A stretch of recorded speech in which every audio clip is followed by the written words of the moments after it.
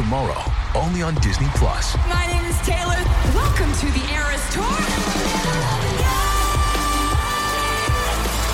Experience Taylor Swift's record-breaking Eras Tour. Does anyone here know the lyrics? Prove it! Taylor Swift The Eras Tour, Taylor's version, with 4 additional acoustic songs. Streaming tomorrow, only on Disney+. Don't forget to follow us on our Facebook page, Gilbert Gottfried's Amazing Colossal Podcast. On Twitter, @RealGilbertACP.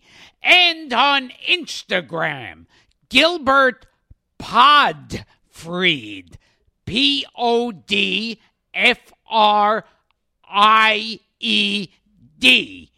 You see, it's kind of a pun on the last name. Never mind.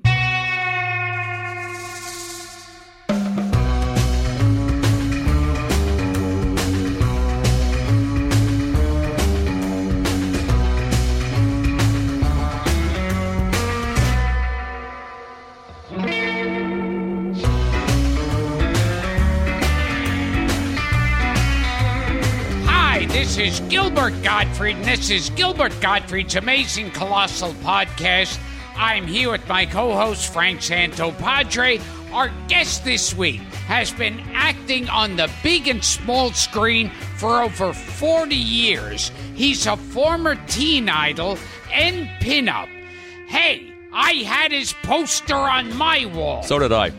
Who's gone on to appear in dozens of TV shows, including Dallas, Barnaby Jones, Columbo, William Shatner's Tech War, Melrose Place, Jag, CSI, and Desperate Housewives. And, of course, BJ and the Bear. My 2 dads and the immortal A Year at the Top with our good friend Paul Schaefer. In his long career, he's co-starred with everyone from Mickey Rooney to Ringo Starr to Orson Welles. Please welcome the pride of Sayreville, New Jersey, and by far the most handsome guest we've ever had on this show, actor, singer, and songwriter, Greg Evigan. Yeah. Now I need a nap. I was going to say, you know, you got everything right except for the name. That's good. It reminds me of the story. You know what? We'll re-record it, Greg.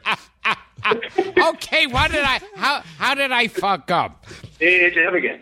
Evigan. Okay, Greg Evigan. In case if you tuned in, you know what you remind me. I got to tell you this really quick because you just I got to do the Johnny Carson show one time. Okay, and Burt Reynolds was the host that night, and I knew Burt because I work. There was a show that Lonnie Anderson did, and I got to meet Burt, and we. But I came to the show, and he when he introduced me. And, you know, when it was at the end of the show, so I'm in the green room for, God, man, I don't know, you know, what is it, 2 hours, right? So, I'm waiting to go on, you know, nervous as can be at this point, you know, and then I could see that there's only a minute left or whatever, 2 minutes. And I hear, and now, a good friend of mine, I want you to meet a good friend of mine. I mean, this guy is great. He's got a great career going. He's got Greg and literally, and that's no exaggeration, okay? And then I come out, you know, I sit there, and then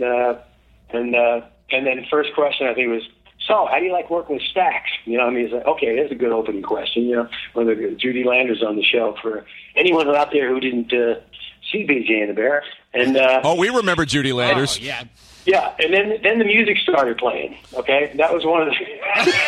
it's the worst feeling, man. The music starts playing. It's like, well, thanks for coming on the show, Greg Hanson. You know, and that was it. So, anyway,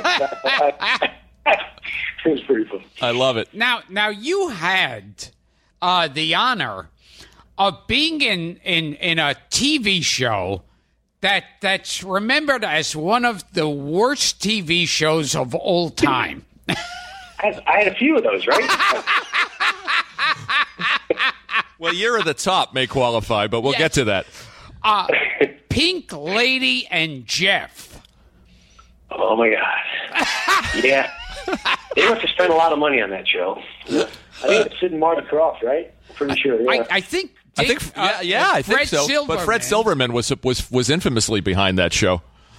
Oh, okay. And describe the show to us. Well, see, there's two girls from Japan that I think they're called Mi and Kay. That's right, Mi and Kay. And, right. That's right. And I guess they had huge careers over in Japan. And so for me, any opportunity to do my music, because that's always been my passion, is the music. So any opportunity to do the music, I would be there. And I had this band called Getaway City, and we just got to do the show. But it actually, for us, it was a really good spot. But the show, what was the guy's name? Jeff Altman. Jeff Altman. Yeah. Jeff Altman. Right? So Jeff Altman. These two, the Japanese girls, were singers in Japan. They were very popular pop stars. Right. And somebody got the idea. They were trying to break them in the U.S. I'm pretty sure that was the deal was. Jeff Altman was just an unknown comedian, and they were and these girls couldn't speak a word of English.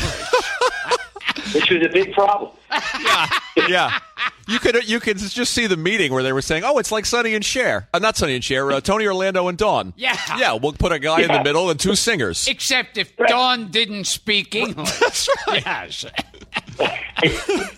It's pretty funny though. I have that tape of that. I mean, that's a pretty funny thing because we did this song. We did one of my songs with the band. And then we got a really good track out of it, so it was really great at the time. And then they did we did this song. I think it was Let's Dance. That's what it was. It was Let's Dance, the last dance. And I did this song with the two of them dancing next. It's pretty funny. You ever get a chance to see that on YouTube? Which I think is on there somewhere. But we'll have to dig it out. What we did find on YouTube, what we did find in doing our research, we found that wonderful Ringo Starr special. Oh my God! I got to work with Ringo, man. Of course. That was pretty cool. It was surreal. I could not believe it's like the announcer comes on, they show them, and they go, "It's the Ringo Starr special with George Harrison, Art Carney, Angie Dickinson, John Ritter. Oh, and Carrie Fisher. And Vincent Price. Yeah, what a cast. So where did you see the whole thing? Because I've never seen it. Oh, it's on there. A little clip. It's on there. It's on YouTube? Yeah, the whole thing. The whole thing. The whole scene where he comes, where Ringo's alter ego wants to borrow your car. Right. He slips you $20. That Chevy, right? And I was dressed like a greaser from. So surreal. Yeah, I know. Those are the moments, man. Those things like that. I mean, I got to work with a Beatle because I can only imagine when I was jumping around on the bed with my sister and I, jumping up and down as high as we could when we first heard those guys come over. From England and take the world by storm. It was just to work with a Beatle is great. Well, we joke about it, but for a kid from Sayreville, New Jersey, to work with one of the Beatles, that's a big deal. That's for sure. It's for sure. How did that even come about? They just called you up and say you want to be in the Ringo Starr special, and you jumped at it? No, there's a girl. Now that you mention that, I'm trying to. I remember Althea, this girl named Althea with and David Pomerantz, a guy that I wrote with it. Wait a minute. Wait. Yeah. David Pomerantz? Yeah, David and I, we've written a lot of songs together. Okay. Yeah. Hold it right Hold there. Hold the phone. Stop. He wrote 2 songs for the movie Zapped. Oh, the Scott Baio movie. Scott Baio. And you want to hear them? Because I sing on each one of my podcasts. All right, Greg, we warn you. Okay, this is a song by David Pomerantz, and this is where Scott Baio and allegedly the ugly girl, because she wears glasses, falls in love. Take me to your heart. Show me where to start. Let me play the part of your first love. All the stars are right. Let us make a wish tonight, my love. Pity those who wait. Trust in love to fate. Finding out too late that they've lost it. Never let it go. You will never know the ways of love. Got to believe in magic. Tell me that two people find each other. Someone stop him. In a world that's full of strangers. Got to believe in magic. It's stronger than the moon that shines above. 'Cause it's magic when two people fall in love. How do you know? This is obviously the same David Pomerantz, right? Yes. I'm sure. It has to be. I don't know how many David Pomerantz. His writing's gotten a lot better.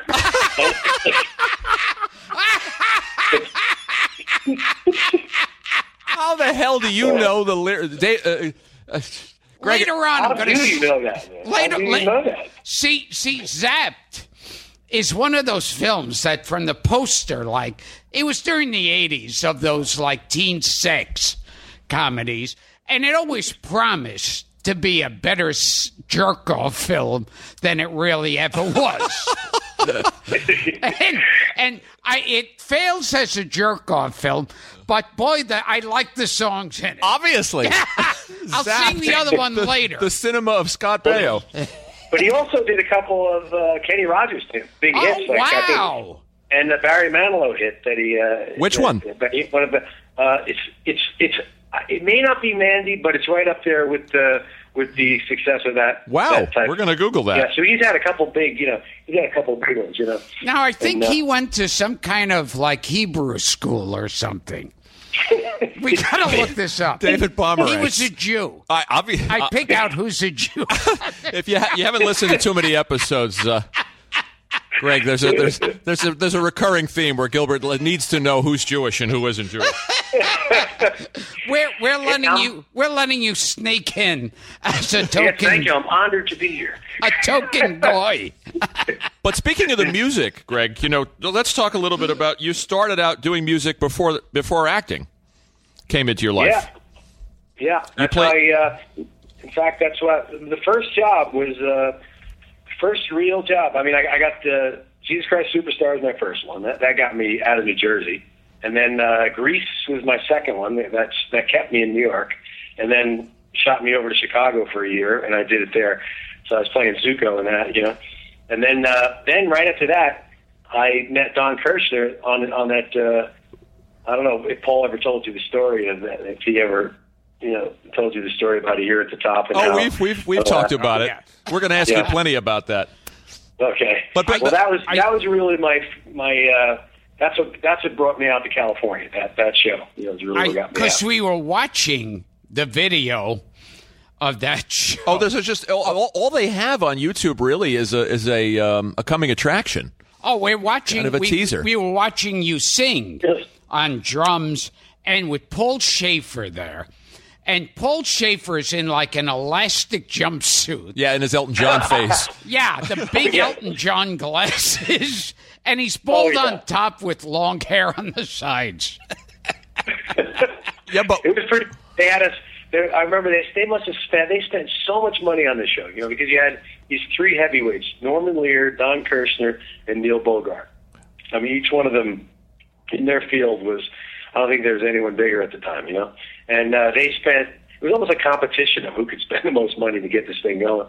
And they had this outfit that we had to wear. I think what that picture you saw, we had these stars and different. We had this entire thing that could have literally electrocuted us at any time. It's the wrong transistor touched our body, and we were fried on stage.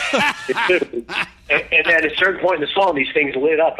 I mean, the technology then was not there to do this, but so it was so cutting edge, And well, it was great. Just to take our listeners through. Go ahead. No, go ahead. What were you saying? I was just going to give a little background, a little context for what this was for people that don't remember Year at the Top. And I think it was only 4 or 5 episodes. It was based on the Faust legend. You guys were songwriters who sell your soul to the devil. Right, as per Year at the Top. Right. And Gabe Dell from the Dead End Kids played the devil. Mickey Rooney was in the pilot. I mean, this is legendary television. Yeah, we had a great cast. We had what's her name from Guys and Dolls. We had Adelaide. What was her name? Oh God, Blair. I'll tell you. Oh God. We'll think of it. We'll think of it. But she played my wife. Because we get zapped back and forth from being older to younger. When we sell our souls, we're Red Fox was in it. Phil Leeds. Phil Leeds. Paul. Oh, yeah, Phil Leeds played Paul, and Alan Alda, Senior, played. That was me, and as an older person, it was Alan Alda, and Vivian Blaine. That's who I was trying to think of. Vivian Blaine, sure, from the movie guys. From the movie Guys and Dolls. So by Senior, is this Robert Alda? Yes. Senior, Robert Alda. Oh, yeah, Senior. Robert Alda. Yeah, right. Alan's the one from MASH. Alan's father. Yeah, Robert Alda. Robert Alda. He was like this kind of sharpie, handsome guy in the old movies. Yeah. Oh, yeah. Yeah, I think he did Guys and Dolls. I think he did. I think he was Sky Masterson. Yeah, and I think that's where they probably met.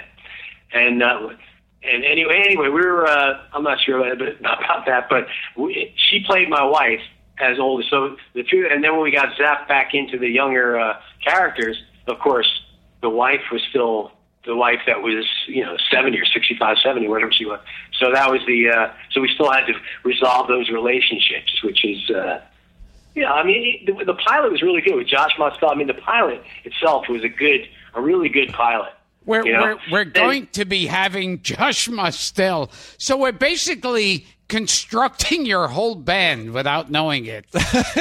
we already interviewed Paul Schaefer, now you, and we're going to have Josh Mostel. We're only missing Don Scardino. I was going to say, you better get Donnie Scardino in there. So, yeah. We watched the video online. We watched, I guess it's Like a Rising Star. Right. And and you on drums, Paul on keyboards, and I sent the video to Gilbert, and he watched it, and he had no idea that was Josh Mostel playing the violin. He was so good in it, man. Josh, he played the devil's son, so he was, and he just had the right angle on it, all the time. He, the sarcasm, the whole, his relationship with Daddy was really on the rocks. Yeah, we'll be asking him about that. So you were doing Grease, and Kirshner saw you in Grease, or how did they get you to L.A.? No, I went to. What happened was I decided that I had this thing in my mind about if you do a Broadway show for too long, you may end up doing it for really a long time, 10 years. So I decided. Okay, I'm gonna do my 9-month contract, and I'm just gonna get out and see what comes up next in life. And so that's why I just went back to New York, and then I see, this is when you're young and stupid, you do those kind of things. Yeah, give up a perfectly good show to go to have nothing. And not to interrupt you, but was John Travolta in that production of Grease with you? Yeah, he was. What happened was I replaced Barry Bostwick in New York. Oh, Barry Bostwick. Yeah, he was great. He was the best Zuko of all of them. And I replaced him. And then Jeff Conaway was promised a role. So in New York. So I did it for 4 to 5 months in New York, and then they said, "Hey, you can either be his understudy or you can take the Chicago company." I said, "I'll take the Chicago company."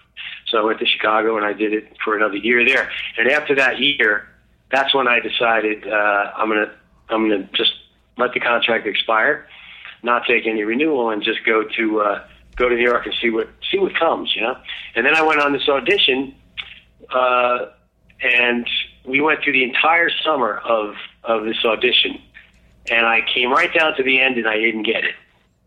I was really upset about it. I mean, that was one of those, as an actor, you went to spend all those months, working on it, and then the craziest thing and how it happened was I went to this girl I was going with, who was doing a show called Musical Chairs that Don Kirshner was producing, and I was sitting in the audience, and I was waiting for her to be done with the rehearsal so we can go out and get some dinner, and Don Kirshner's sitting over there in the, it was a theater in New York, in the seats, and he just he kept looking at me, and finally he goes, "Hey, babe." He calls everybody Dave. He says, "Dave, come here." He calls you, wait a minute, he calls everybody Dave? Everybody's Babe. So everybody was Babe. So I said, "Babe, don't I know you? Do I know you, Babe?" I said, well, I almost said, yeah, I auditioned for you for the whole summer, but I didn't. And he got distracted just at that moment, just to show you how things go in life. And the stage manager, she came out and she said, "Donnie, I've got to go over this one thing with you," which gave me the time to go down and see Jay Siegel. Remember Jay Siegel? Jay Siegel. In the jungle, the mighty jungle. Oh, wow. Yeah. So I go down. I said, "Jay, how you doing?" Because I went through the whole. I was really close with Jay on the auditions because the he was the musical director for the show, so he's the one that we work with the most. And so I said, "Hey, Donnie just said, hey, how you doing? But I don't think he remembers that I came in for the." He says, "Yeah, you know what happened? We lost the guy. He didn't work out at all." I said, "He's going crazy trying to find some." So I said, so he walks up and he said, "What are you, an actor? You're an actor, right?" He said. So Donnie comes back and I said, "Yeah. I'm a singer, an actor.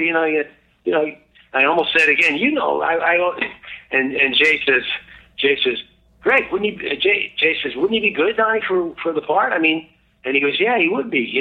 Let me take your number." So it was one of these classic things where you write down your number on pretty much a bubblegum wrapper and say, "Yeah, right, he's going to call me." Yeah.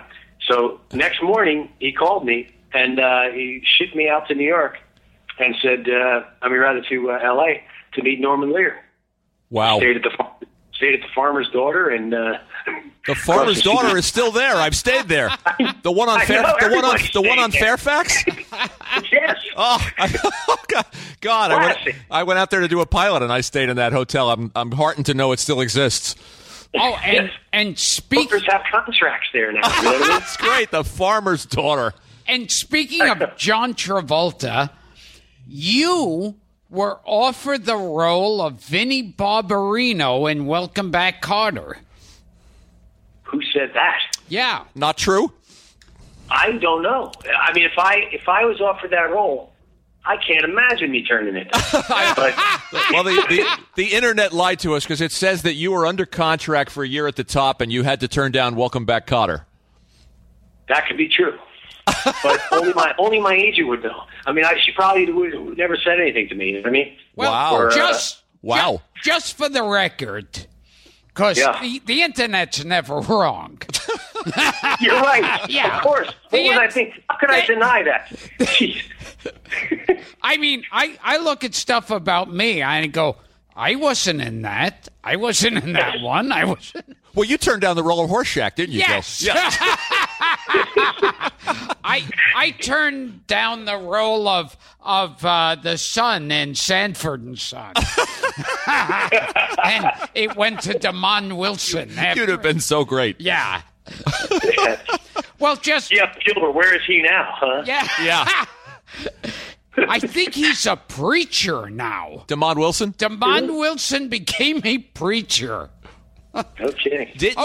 For the record, can you just audition now and say, "Hey, Mr. Carter"? Hey, Mr. Carter, come on. I mean, come on. I'm after her, just like he's after her. I mean, there's no need to send me to the principal. Okay, whatever. Pretty Excellent. good. Pretty good. You should have gotten it. All right, wait a minute. This one might be right, Greg. I would have given you that part. This one might be right. Didn't you? Did you turn down, or were you stopped from appearing on a Dinah Shore show because Year at the Top had been canceled the same day? That's right. That was probably one of the worst days I can remember. We got one thing right. See, that's your age, what one thing is not enough. I pride myself on this podcast of getting at least one thing right during You know the what? entire Wait a minute. You're show. right. You're right. I did turn down that Cotter thing. You did? No. No. Oh, damn it. Fuck you. You had me feeling really good, and you had to stop all over me. Well, what about the Dinah Shore thing? That was one of those mornings where you just go, let me just go back to bed and not wake up for another month. It was we had the show, it was going to air that night, and I was going to do the Dinah Shore show and do one of my songs and, talk and all that. And then somebody called me they said, look, Greg, don't even bother. Don't get up. Your show's canceled, and there's nothing for you to talk about on the Dinah Shore show. Oh, God. Oh. That was it. So everybody got to sing on that show. Yeah, that's right. She liked. And now both of us have had experience with monkeys. You're not talking about me, are you? I don't mean who you dated. Okay. No, I mean you were in BJ and the Bear. I was. Yeah. Oh, thank God I got that He right. was B.J. McKay. And That's right. I was in a movie with a chimp that was eventually, I think, released to video called Funky Monkey. You're making that up. No, Funky Monkey. It's an ice cream flavor. Yeah, yes. And with me and a chimp. And I auditioned for and didn't get the part in one of also a famously bad show that I think was also Fred Silverman, and that was Mr. Smith. Wow. And it was about a talking orangutan. Wow. Named Mr. Smith. I auditioned for it, didn't get it. It was the worst show ever. Well, lucky you didn't get it. Yeah. You're actually our third guest to have worked with a chimp. So we wanted Lee Merriweather was on the show, Greg, and I love her. She's a nice lady. She threatened to spank Gilbert on the show, which is a whole other story. But she famously worked with J. Fred Muggs on the Today Show. Danny Bonaducci was on, and he told us he worked with a chimp that bit him. I guess it was on Hazel or something, or Bewitched. I think it was Bewitched. And of course, you worked. Was it Sam, the chimp, that you worked with? Yeah, Sam the chimp, Sam Downey. Yep, that was his name. Sam had a last name. He was great. I mean, he even went to my wedding. I wanted him to be the ring bearer, but not a chance for giving the ring to that chimp. See, now, chimps scare me because, I think I would rather be in a cage with lions than chimps. Because I've heard about at least two people, one man and one woman, ripped to shreds by chimps. Yeah, they can be tough, man. I was bitten by the chimp, but he was really young when we got him, so I knew him from a young age. But there's so much like us, and the intelligence is phenomenal with these animals. And but he was really close. We were on the show. I got to work with him, train him every day. We got to work together. So it wasn't like. But they have this thing that they do when it comes to dominance, and this is where it comes in. Is at a certain point they make a play for the dominance. They kind of feel you out for the entire time that you're with them, pretty much. And then they one time they make the move, and that's when you can either knock them out, or get them, keep them in their place, or have them get the upper hand on you, take that, or when they're bigger, they'll literally rip an arm off. Yeah, so, chimps are like 20 times stronger than people. I heard they're like some in. Yes, they're really powerful. They're really way powerful. I'll tell you funny. This was the funniest thing, and it didn't happen with that chimp. That chimp, we had some funny things happen with Sam. But I went to Caracas, to Venezuela. It was one of those things where they're going to give you a bunch of money. You're going to come down there. You're going to do a song, and when the show is hot, all these kind of opportunities would come up, and it's hard to turn down, to turn down that money. So you say, okay, well, I'll go down there. So I go down there. They said, don't worry, we're gonna have a truck for you and the whole thing. Okay. I said, oh, okay, well, that'll be great. You know, then we're going to drive up to the venue and the place. People are going to be there. It's going to be mobbed, and we're going to walk you through the crowd. You can go up on the stage. Well, the first part, I'll tell you, I had this rehearsal, and of course, we're going to do one of my songs, and I'm going to sing, and they have this thing there that goes on for 6 hours. It's a show that just goes on for 6 hours, but the thing that they don't tell you, well, I'll tell you the first part first. So when I get there, they've got this truck that looks like it was built in the 40s, but they painted a red stripe on the side and red and white, the colors of the truck that I drove. And they've got this big chimp, a full-grown chimp, that is so angry that he's like breathing. He looks like he's on cocaine. He's like, and there's a guy in the back seat, his job, and he has one of those metal chains, with a metal leash, like a big metal leash with a big chain coming in. And the guy in the back seat is pulling this chimp back, and he's got him sitting, so that he sits in the front seat and he can't move. So that's his job. And I walk up to this truck, and we're at the bottom of this hill, and he says, all right, look, here's all you got to do. You got to drive the truck up the hill, and when you get to the spot, and you're going to get out, and then we're going to usher you through the crowd. I said, okay, sounds good. And all I'm doing is looking at this chimp, because if this guy lets go of his chain, I'm dead, and everybody else in the place is dead. It's like, so now the bottom of this thing, and this chimp, he's angry, and so we start. I drive the truck up the hill. Of course, the air brakes aren't working. Nothing's working on this truck except for you can go forward. That's about it. And so I just about get to the top of the hill. I can't wait to get to the top of the hill. So I get to the top, and the chimp is like, and I get out of the truck, and the truck starts going backwards. So I'm already out of the truck. I'm already through, and I look back, and I see about, 9 or 10 guys running after a truck with a screaming chimp in it going back down the hill. I don't know how they stopped it, but then I walked into the building. I went through this crowd. I get on the top. And the one thing they don't tell you out there is everybody gets women in bathing suits next to them. No matter what your number is, no matter what you're going to do, I would imagine even if you're doing comic stand-up work, there's going to be 2 or 3 women in bathing suits standing next to you, kind of rubbing up against you. I wish. That's never happened to me in my entire career. No, you're young yet. Yes. All right, we're going to book you on the show. Okay. Now, I heard that the chimp attacked you, and you went into intensive care, and that's why you turned down the part of Vinnie Barbarino in Welcome Back, Kotter. That's true. That is absolutely true. Thank you.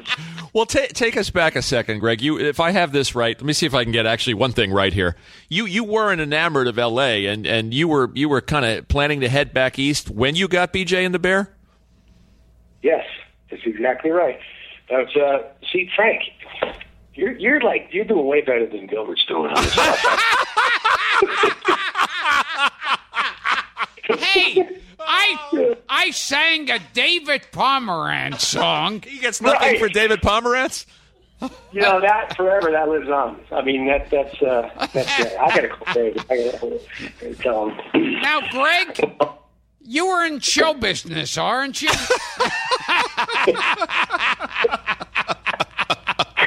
I do a lot of deep research, Greg. Greg, I heard you were on TV once. Yeah. You're reading the right ones now. So what happened? You're living out there. You bought a car. I know the whole story. You bought an expensive, cool car. But Grand Prix Pontiac. That's what you drive in Jersey. And you were going to come back, but then what happened? Glenn Larson called, and you got the offer to do a series. No, I got an audition. My agent called me and said, "I know you're taking off, but you got to go in for this thing. There's a guy they're looking for. He's a trucker." And I said, "Oh, okay, trucker, great." He says, "But there's a one thing. He has a chimp." Oh, crap. Wait, if it was sort of like Every Which Way But Loose meets Smokey and the Bandit. Do I have that right? Yeah, definitely. Frank, you're on, man. I mean, don't question it. I mean, seriously. And I remember with Every Which Way You Loose, then they did a sequel called Any Which Way You Can. Right. And I think the music to that was... Uh-oh. I forget who sang it. It might have been B.J. Thomas or something. Yeah. Any which way you can, I'll love you any which way you can. Why you know that? You sure that's not a David Pomerantz? This is David Pomerantz. I do the research. He provides the entertainment. So. But it was sort. I mean, the show was kind of inspired by the success of those movies, and we were still living in the CB era. You had Convoy and right. Yeah. And well, Glenn Larson, Glenn, he always had a knack for taking what was happening and turning it into a television show. In some way, I think that's where he was so successful. With all these shows he had, and he was always right on time with them. It seemed to be what the because now things have switched around so that it's the other way around. It seems like television is stronger than the films, but then it was whatever the films were. The TV shows seemed to emulate the films. Now, so but that show, was definitely from that. And then, but I went on the audition. I finally went on the audition, and it was a different audition than I've ever been on because they actually had the truck there in the room. They had a truck on a stage in the studio. I love it. Not in the room. That would be a whole different image. It was a sound stage, and they had the truck on there. And they were pretty much, I guess Glenn wanted to get everybody that was going to audition in the truck and see how that looked. And I just, I had this attitude of, I really didn't care because I knew I was leaving that afternoon. I had everything packed. I said, that's it. So I just did the audition with this kind of carefree, nonchalant, didn't give a damn about the whole thing. And then as on the way out, he runs up to me and he says, hey, you're really perfect for this part. And he questioned my age. He said, how old are you though? And I said, old enough that I could have been in the, Vietnam Huey. And that was his only real concern, was that I was just a little young for the part. But by the time I got home, I got 12 calls from my agent and about getting the role. So it was quick. It was really quick how it happened. Now, I've been lucky at that, Now, can I tell you something? If I can interject something, we a few shows back interviewed actor Steve Buscemi. I love that guy. Yeah, he's the best. So this makes you the second guest to say to me, basically, do you have any idea who the fuck I am? Oh, it's funny. Greg, do you think the fact that you kind of had one foot out the door, and you just alluded to this, and that you didn't really care, you weren't that emotionally invested in it, in a way, helped you get the part? Yeah, I think that for actors out there that younger actors that are getting into it, I think sometimes you put a little too much weight on things. You kind of bog yourself down with what you try too hard. Yeah, you try too hard. What might happen? And the truth of the matter is, we never know what's going to happen from moment to moment, no matter how much you try to plan anything. And so I think just having, not to say that you don't want to be prepared and you don't want to do the work, because there is work involved. You do have to do some work, but once you get the work, just drop it and go. Just you know it. And now just go do it, see what happens. And that's and that was truly one of the first times I probably ever did that. And ended up getting that show from it, which was it ended up really putting me on the map. We had incredible Fred Silverman. I mean, Fred. The funny thing about Fred, you were talking about Fred before, but he did not want a show. He did not want a show with a monkey on it on his network. And Interesting. He did not want that. So he aired us against. put us up against Network. Remember, the first run of Network? And remember that? Oh, the movie Network. Yeah. Right. So he put us up against the first run of Network, and we got a 47 share. And then he said, okay, well, I'll do some. And he did something like that again, and we got a 42 share. So our share was it's kind of undeniable, the shares we were getting. So we said, all right, well, then I'll put 7 Lady Truckers on, and I'll really screw it up. Now, this is another thing we have in common in that I worked on a show produced by Fred Silverman, and you talk about bad television. This was Thick of the Night. Alan Thicke's attempt at taking over the Carson reign.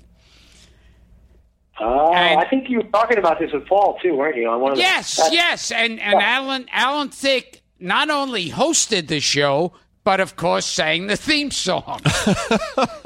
Mama, don't leave the light on. I'm on the road tonight. Everyone needs a dream to hold on. I'm gonna make it on my own. Running in the thick of the night. Under the city lights. Running in the thick of the night. Oh. You mean the lyrics are really that unaudible? Yes. And his wife was getting angry at me, saying, "Oh, that doesn't sound anything like him." And then she watched an early recording of him singing and said, "Oh shit, that sounds exactly like him." Every time we get together with Paul, he wants Gilbert to sing "The Thick of the Night." He's kind of obsessed. Well, I can see why. Yeah. Don't you want to record with Gilbert now, Greg? You've recorded with the Royal Philharmonic. Yes, definitely. Do you play any orchestral instruments, Gilbert? I fiddle I can with. see you with the cymbals in the background. You could play a fiddle as well as Josh Mostel, couldn't you? I fiddle with my organ. Now, you worked with Claude Akins. I did. Sheriff Lobo. Yeah, I remember. I mean, there's another guy you talk about working with a classic. Somebody you never thought when you were in Sayreville you'd be working with. Because all those old westerns. Remember all the old westerns you did? Sure. And Inherit the Wind. That's right. He was in as a preacher. Right. Wasn't he in a classic Twilight Zone episode too? Isn't he in the Yes. The monsters on Main the one with the the one I'm talking about? Is that the one that the Simpsons always make fun of? Yes, and the title is escaping me. Yes, something like Monsters on Main Street. Yeah, something like that. We'll look it up. Where it's also that all the neighbors turn on each other. Yeah, he was a very recognizable actor who worked a ton. Oh, yeah. And you worked with a favorite of ours, Murray Hamilton. Murray. I love Murray. He's a great guy, man. He's Jaws, right? Murray has sure. Yeah. And The Graduate. Yeah, The Graduate. Yeah. Oh, my dog is good. You know Murray? You know Murray? Okay. The dog likes Murray Hamilton. Yeah, I think it's like you say barracuda, people look around, say what, huh? But you say shark, and we've got a panic. Oh yeah, he's Larry Vaughn, the mayor. But also, he's funny in the Spielberg comedy 1941, which is excellent. a much maligned movie, but he's funny in it. And he was great in The Hustler. They're right. He's in The Hustler. And he's in Anatomy of a Murder. He's like this effeminate Southern pool player. So what happened, Greg? After the first season, they I'm trying to remember the chronology. Oh, and he was also in a great Twilight Zone. That's right. With Ed Wynn. That's right. Oh, I'm sorry, Greg. Are you still there? Ed Wynn. Yeah. Ed Wynn comes up on every show, Greg. No, he was. They were the rivals on our show. They had. He was. I'm trying to think. The character name was Captain Kane, right? That's what it was, right? He's Captain Kane. Sheriff Lobo was the one, and then there's Captain Kane, and Ed Lauder was. Ed Lauder. Wow! Another actor we love. Death Wish 3. Oh, he was in everything. Yeah. Now, so if I'm remembering it right, Sheriff Lobo was the antagonist. Then he got a series. He got a spinoff, The Misadventures of Sheriff Lobo, and then Murray Hamilton came in. Right, then we needed a new antagonist. So Murray Hamilton was fun to work with. Great guy to work with. Both of them. I mean, they're just classic, good old. They respected the business and the people around them while they were working, and they're just those kind of people, both of them. And then they added some jiggle. They added some jiggle to the show after the first season. You were alluding to Silverman. They added the women truckers. I mean, remember the term jiggle TV in the 70s? Right. You know what's so weird about jiggle TV is I remember when Charlie's Angels was on, they'd call it jiggle TV, and I was at my horniest back then, and I didn't find anything remotely of a turn-on with Charlie's Angels. Not even Farrah Fawcett did it for you? No. They made it sound like this was real porn, like they were running around naked in each thing, and it was nothing. Well, that's as far as they could go then. Yeah. Yeah. Well, the other... go ahead, Greg. No, I say now it's more than jiggle. Well, when I hear the term, I think about the old network battle of the stars, because they would take somebody like a Charlene Tilton or a Linda Carter, and they would put them in a skimpy. In fact, there's video of you participating in one of the old network battle of the network star shows, where it was like basically a dunk a clown. Where Charlene Tilton dunking you. Oh, you got to see my best moment on the tug of war. Really? Is that on there? Yeah. Got to find it. Yeah, I think it was at NBC. It's great to see all those faces, man. I mean, it's great with Cosell. One place, yeah. Howard Cosell, right, announcing. That guy was so classic, man. He was just. I mean, you can't really have a conversation with a guy like Howard. Just the North. So Greg, how's the wife? It's like everything sounds like you're being interviewed. Oh, good, Howard. They're all doing great. I sent Gilbert the clip, and it's all the stars at the time are lined up, and it's Billy Crystal was on Soap. They show up like face by face, and you're going, wow, not one of them matches with the other one behind it. Right, Robert Urich. It's a bunch of you guys competing, and I guess there was a relay race. There was what you said, tug of war. Yeah, they have all different like that. The kayak race, they had the relay races, tug of war, the dunk, that was all just kind of fun. You were competing with Todd Bridges in one of the events. Right. And who was the guy? Richard Hatch. He was the guy. Richard Hatch from the original Battlestar Galactica. Right. You have to watch out for him because he was fast, let me tell you. You knew if you were next to Richard, you were going to not look good that day. Those things and then who else there? Robert Conrad, too, right? Robert Conrad. He's still around. Those things were like the original reality TV because they... That's true. Yeah. That's true. Yeah. I always wondered, Greg, were you guys contractually obligated by the network to participate in those? Did you want to do them? Well, they paid you some really good money to do it. So I see. And then also, they really wanted you to. If you didn't do it, I think you'd be sliding them a little bit. It wasn't. If you really physically didn't feel you should be there at all, they really wanted people that had some physical ability. They just didn't want anybody. So they wanted people that could. That could compete and seriously compete because they really did want one network to win over the other, Right. So, I remember them. And I remember Saturday Night Live's brilliant parody, which was the network battle of the T's and A's. Yeah. That's pretty much, which was nothing but close-ups of breasts running through finish line. They have like celebrity bowling. Oh, yeah. That was celebrity bowling. Yeah, I don't remember. Yeah, did they televise that? Oh yeah. I don't remember that. I remember the host always looked like he was bombed out of his skull. Our friend Gino Salamone, a mutual friend of ours, called me and said he's recording Celebrity Bowling for us. He's putting it on DVD. Billy Barty, and I have to ask you just about Glenn Larson quickly, Greg, because the creator of BJ and the Bear, and we just talked about him because Gilbert and I were talking about him. He created so many shows. I mean, Alias Smith and Jones, which I remember with the late Pete Duell. That was like the ripoff of Butch Cassidy. Butch Cassidy and the Sundance Kid. Right. And Peter Duell shot himself on Christmas Eve. Yeah. He did. But also Quincy and Battlestar Galactica and Knight Rider and Magnum, and one of Gilbert and mine favorites is Manimal with Simon McCorkindale. Yeah, well, I got caught up in the Manimal. You know, Glenn moved from Universal over to 20th Century, and I think it was 20th Century. Yeah, so we had the Manimal deal, Automan with Desi Arnaz Jr. Right, and he had the show I have with Kirstie Alley that was called Masquerade. Oh yeah, Masquerade, sure. Now, before you go on, Greg, explain to our audience the premise of Manimal. I can't. I was not in that.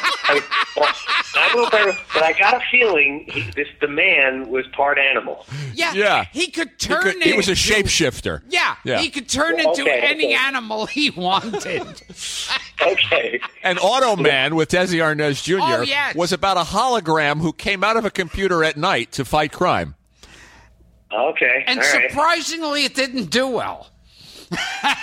Well, you know, he didn't get much. I think what happened with a lot of those shows was that they didn't get the support because I think when Glenn left, there was.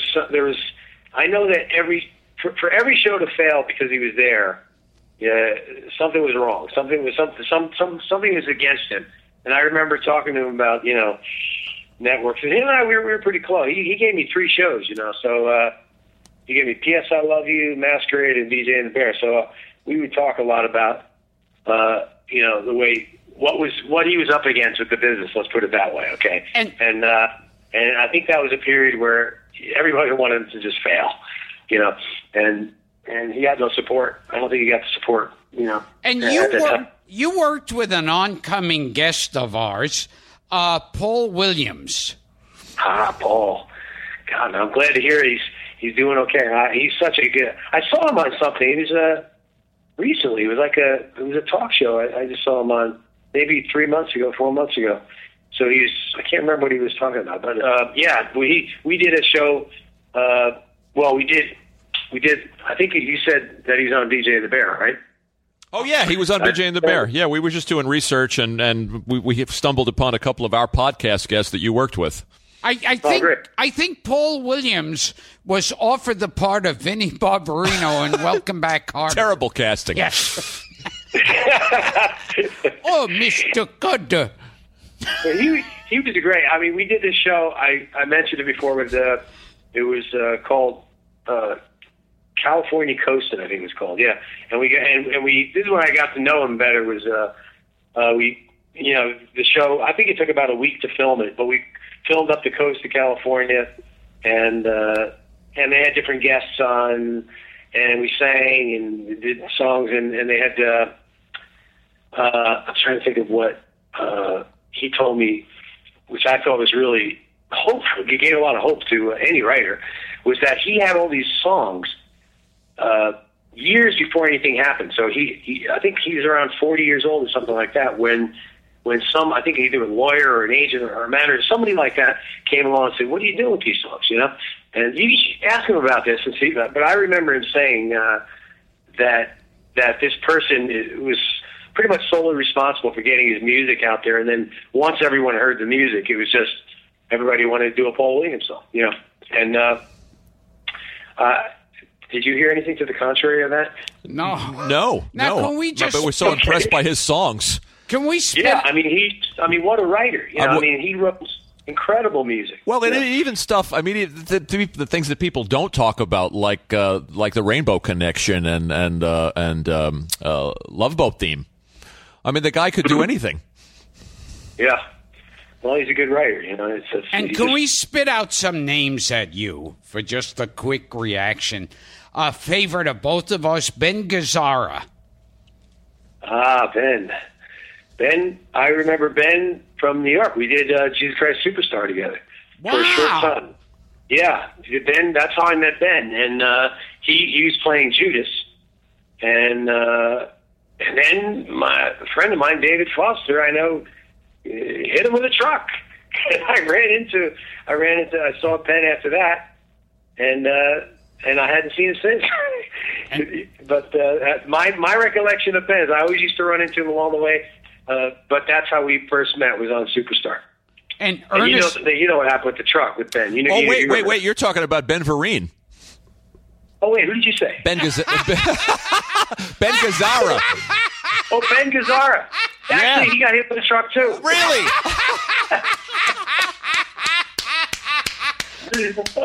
and I heard. Ben Gazzara.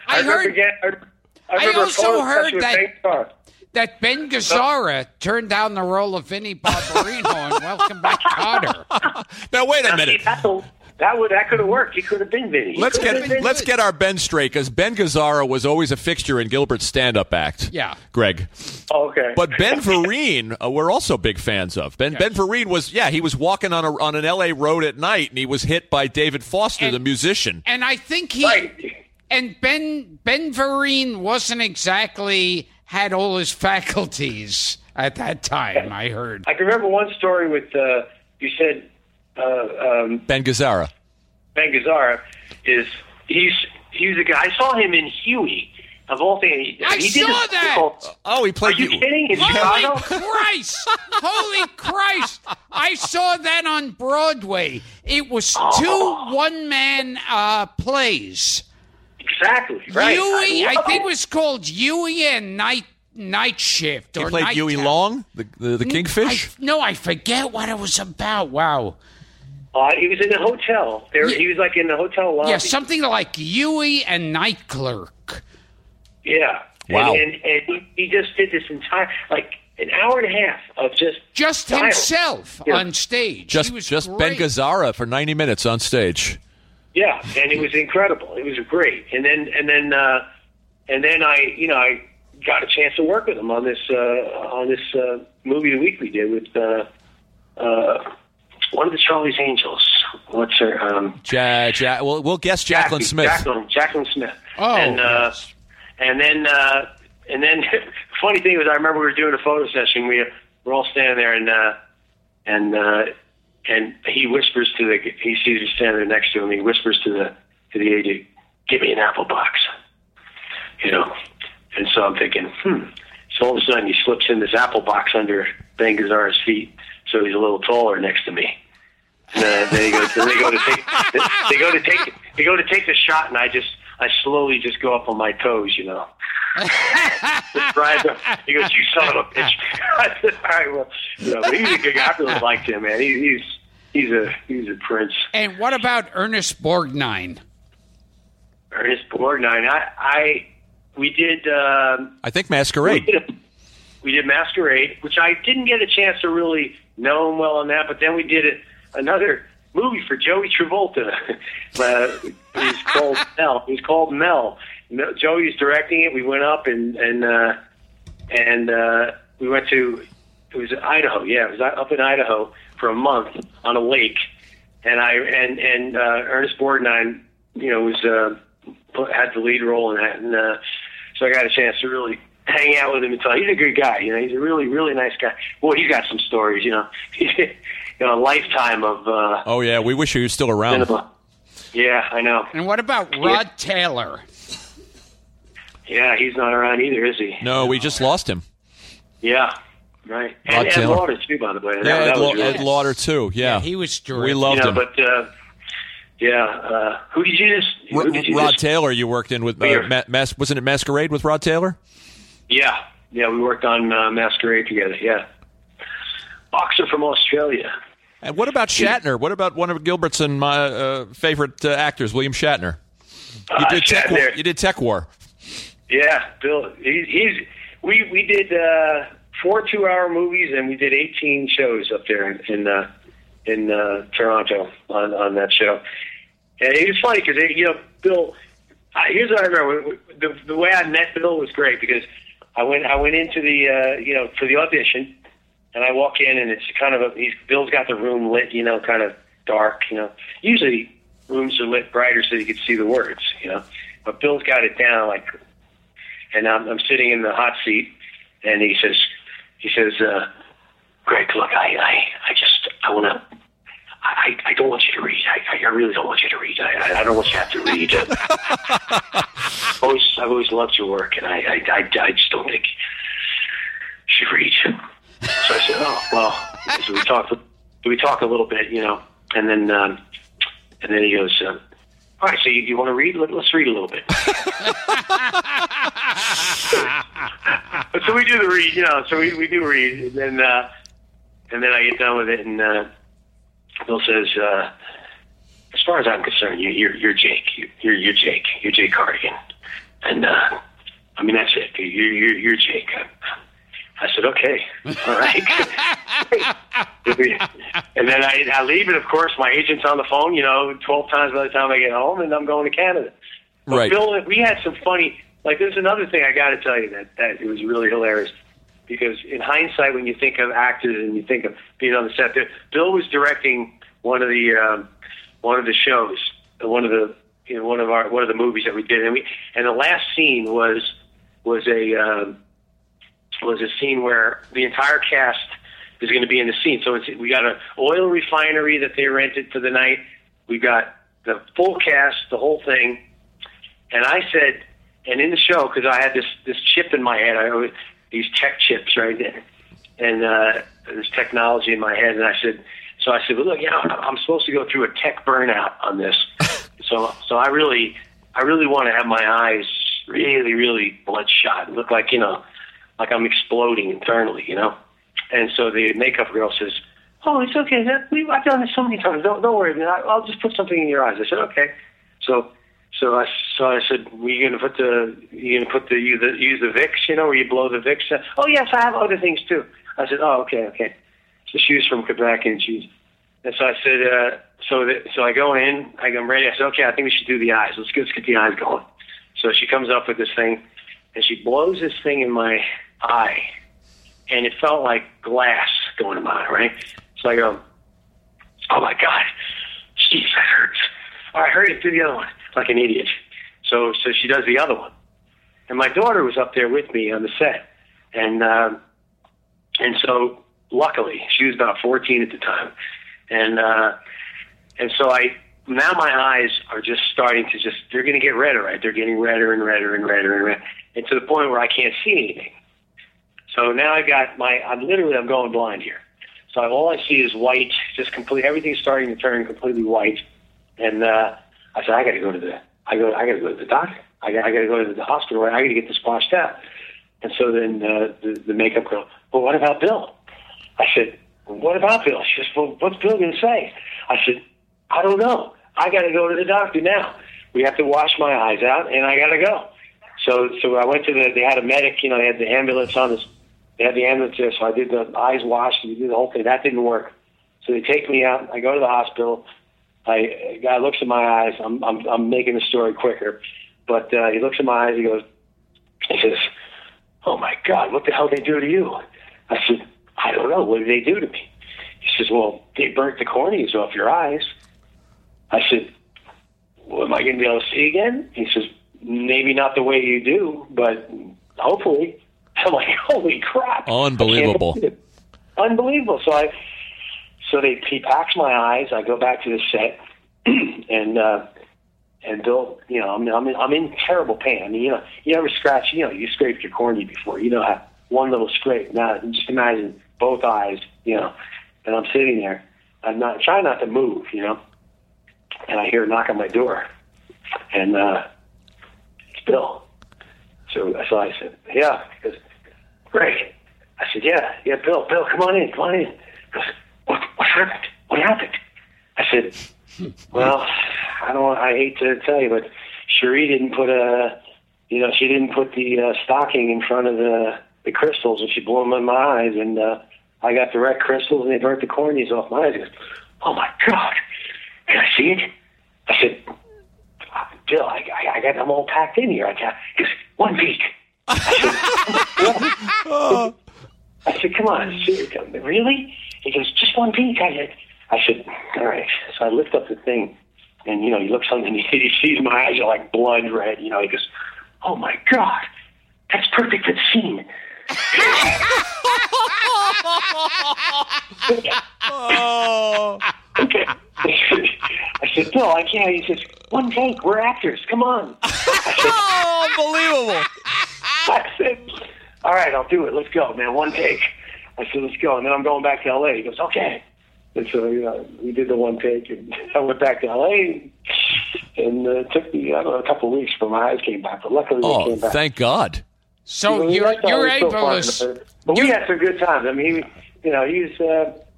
him and I, we always got along great, and I knew what he was trying to do with the show, and unfortunately, it didn't run longer than we did. He'd have a lot of compassion for you in the moment.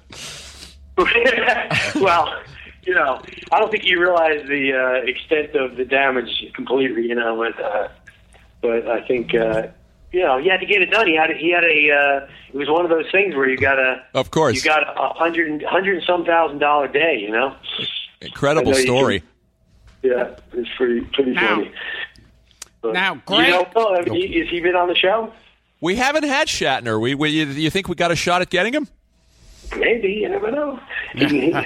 Tell him about the eye story. He doesn't want to tell you how he saw it. No. Now, I want to show you how Frank doesn't trust my research.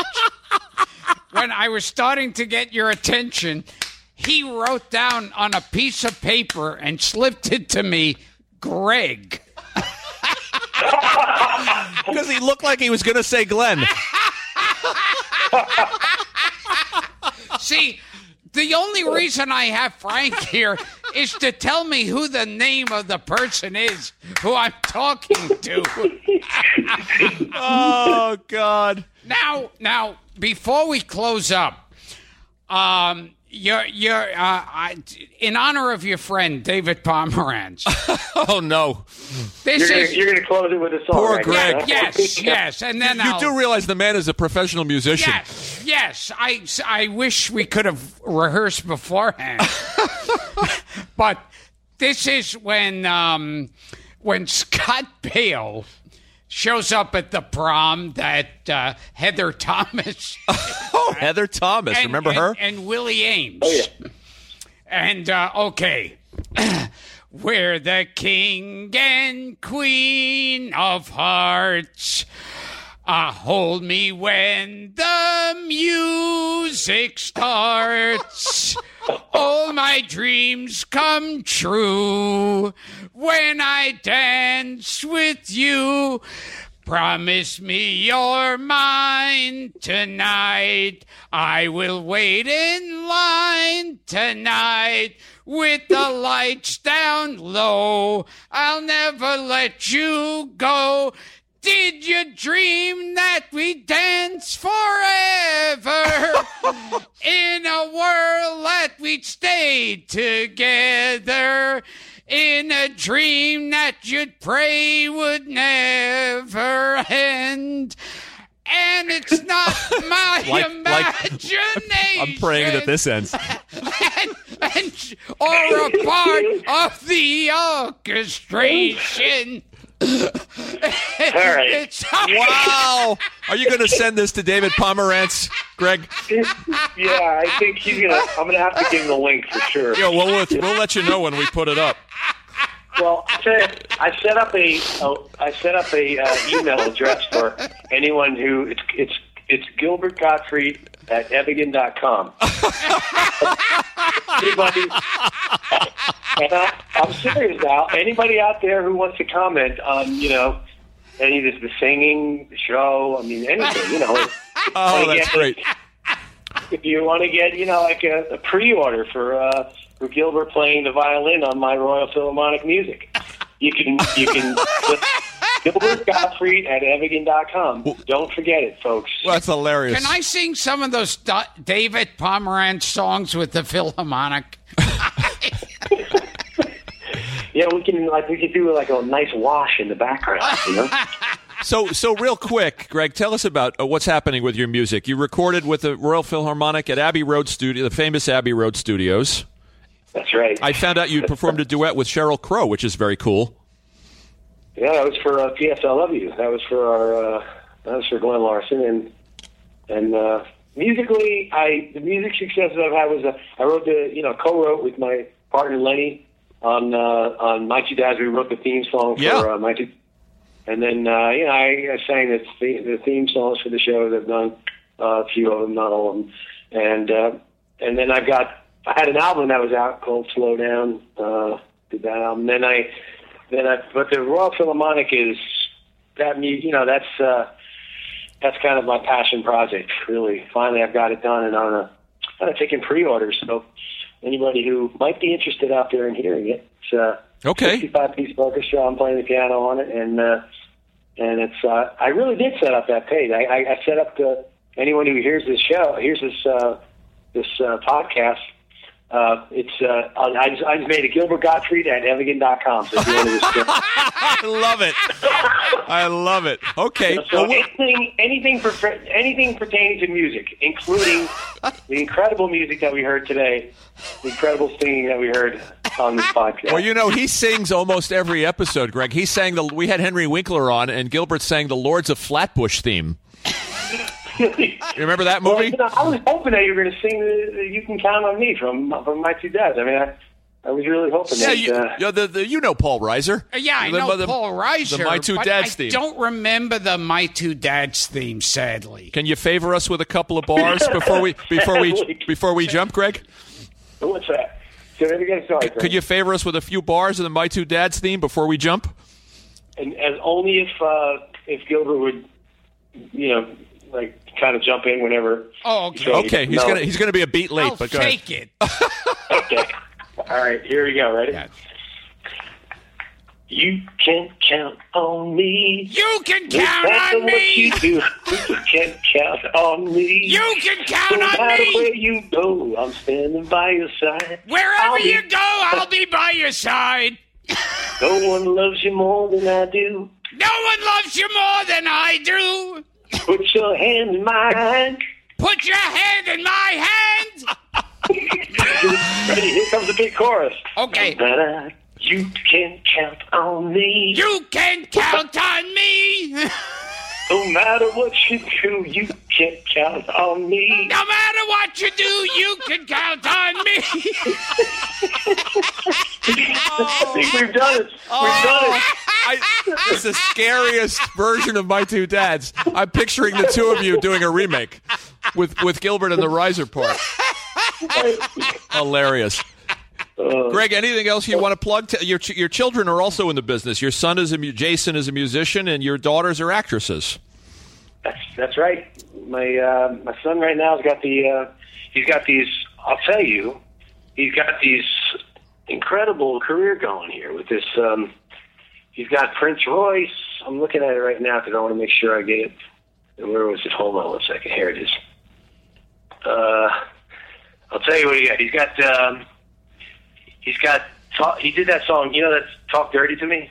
Jason Derulo, Talk Dirty. He did that one. He did, he's got a Maroon 5, It Was Always You. He's got Demi Lovato's Heart Attack. Wow. David Guetta, Fifth Harmony, Miss Moving On. And so Prince Royce, Stuck on a Feeling. What else he got? He's got so many things going now. He went from the band to, from having the band to just saying, okay, well, we're not going anywhere with this right now, and just got into the writing, and the writing just took off for him. So he's really doable. And then Brianna's doing my youngest one. She's doing. She did Step Up too. That's how she got going in the dance world. And then now she's got another one coming out. It's called Love Is All You Need. And then Vanessa has got. She's been doing acting since she's 11 years old. If you see her on there, she had a couple series. She had what was his name? What was the name of that series? She had three different series. One social studies. She worked with Ben Affleck right in the beginning on a show that was very similar to Seventh Heaven. Unfortunately, they didn't get the coverage Seventh Heaven got, but she's still moving along with her career too. So, and Brianna, all in the business. Brianna's kind of she's done some Scream Queen stuff. I mean, she's worked with Danny Trejo and Rodriguez, and she's working with Robert Rodriguez right now on this Dusk Till Dawn. Saw that. I could have mentioned that first because that's really, really, she's got a really good arc on that right now. So she's been working on that one. And have you seen that show? I have. I have. I've never been a big vampire fan, but man, when it comes to this is really good. Well, I love Robert Rodriguez's work. Yeah, his shots and just the way he moves the camera is amazing. And what was the other show you sang the theme song to? Well, that was BJ and the Bear. BJ and the Bear. So the one I do with Sheryl Crow, that was P.S. I Love You. That was okay, but the one we just did. That was My Two Dads. Okay, can you sing the BJ and the Bear one? Can we have another making the guy work. I want to do it. I want to. Are you ready for this? I had to chant. Glenn said, "Greg, give me a little more rasp." Okay, give me some more. Give me more rasp. Okay. Let's sing the BJ and the Bear theme.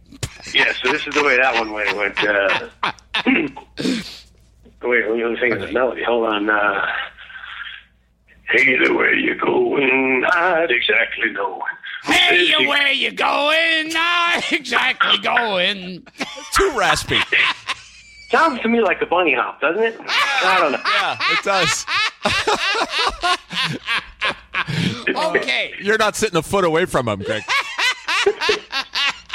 Okay, let me look at this card that says Greg on it. You're a good sport. And I just want to add one thing. You are in a for Hollywood and by show business standards of a very, very long-term and successful marriage. Yes. To your Thank wife. You. Yeah, we still talk. Yeah, great. Didn't she manage you for a while? Which is probably she started out managing me. Yeah. But she when we first that was how we first met, and then she managed me ever since. How many years have you been married now? We've been married for 30. I think it's 35 years this year. Congratulations! So 35 years. 79 to now. Wow. 35 years, and all your kids are successful. Yeah, we've been really lucky. I'm telling you. I look at when you look back, you think, okay, now I know why I came here. Now I know why I left New York. It's a nice life. Yeah. Congratulations. This has been Gilbert Gottfried's amazing Colossal podcast with my co-host Frank Santopadre and my beloved singing partner, Greg Evigan. Gilbert Gottfried at Evigan.com for all those sounds you heard today, folks. Imagine, Greg, the thrill of being able to record with both Paul Schaefer and Gilbert Gottfried in one career. I can't even imagine it. You're a good sport, buddy. Thank you for putting up with us. Oh, Frank, you guys are great, man. I really enjoyed it. Thank you, Greg. Thank you, Greg. Take care. See you guys.